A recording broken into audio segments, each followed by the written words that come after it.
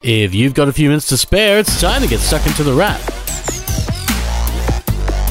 For the week ending October 12, you're tuned in to The Wrap, Australia's fastest technology roundup. And as another week in October ends, we're talking about, shock horror, another phone or two. If you didn't jump onto the Apple bandwagon recently, there's a good chance you might have been waiting for what Google had to offer, because it was one of the big announcements at this half of the year. And now we know everything, which is more or less spot on with what was leaked over the past few months.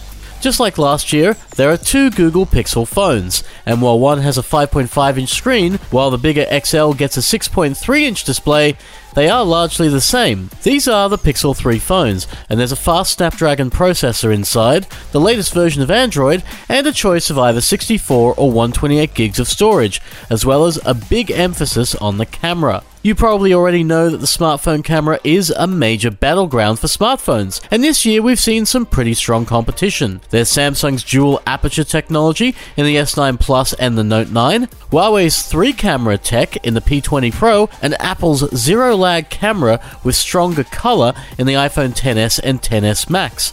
And now Google has something else. It's not just another lens or another camera. Instead, the Google Pixel 3 and Pixel 3 XL rely heavily on artificial intelligence, using one camera to do the job of several. It will zoom using resolution enhancement and stack images for nighttime photography.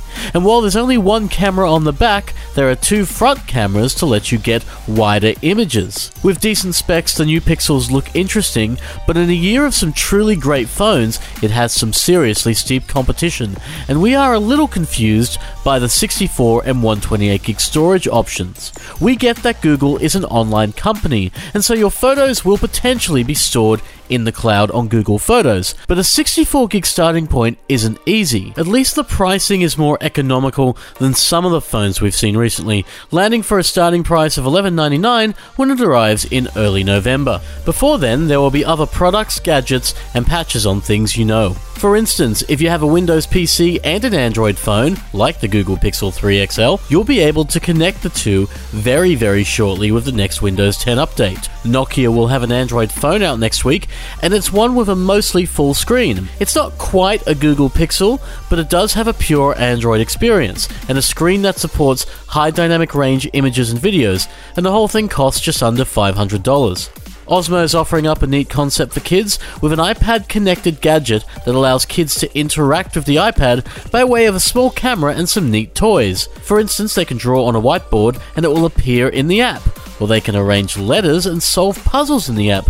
Or more interestingly, they can learn to code, with Osmo bringing yet another set of coding lessons for kids, joining Sphero, Lego, and a whole heap of others. Epson has made a scanner the sort of thing that summer projects were meant for, building a photo scanner capable of taking all those lovely 6x4 postcard-sized photos from your family scrapbook and scanning them into your computer really quickly. It's coming in the aptly named Fast Photo, and it can scan a photo every second. If you have 100 photos, it'll take 100 seconds. If you have 300 photos, well, that's 300 seconds of easy scanning, all in a device that costs a little under $800. And there's also what Dyson had to offer this week, combining the science of airflow with drying technologies to come up with something balding people like myself are sure to be jealous of. It's called the Dyson Airwrap, and it's essentially one of Dyson's air multipliers in a handheld stick. It's one that uses a principle called the Coanda effect, which basically allows airflow to follow the shape of a surface it's projected on. And that means Dyson's Airwrap projects heated air around the Airwrap's cylindrical design, which looks vaguely like a lightsaber, except this is no weapon and instead will be used to curl or straighten hair, projecting hot air that isn't too hot so it doesn't burn or damage your hair. It's about the latest technology in this area, and it's Dyson doing what it does best, finding a solution to something using science that no one has really thought of yet. While long-flowing hair is obviously the focus, Dyson's Airwrap could also work on, say, a long-flowing beard, or even a long-flowing English setter, the dog, you know. It just needs hair, and this show needs time, which we are sadly out of. But you've been listening to The Wrap, Australia's fastest technology roundup. The Wrap appears every Friday at Podcast One, Apple Podcasts, and picker.com.au, and it will return next week for more technology in practically no time. Until then, have a brilliant week, and we'll see you next time on The Wrap. Take care.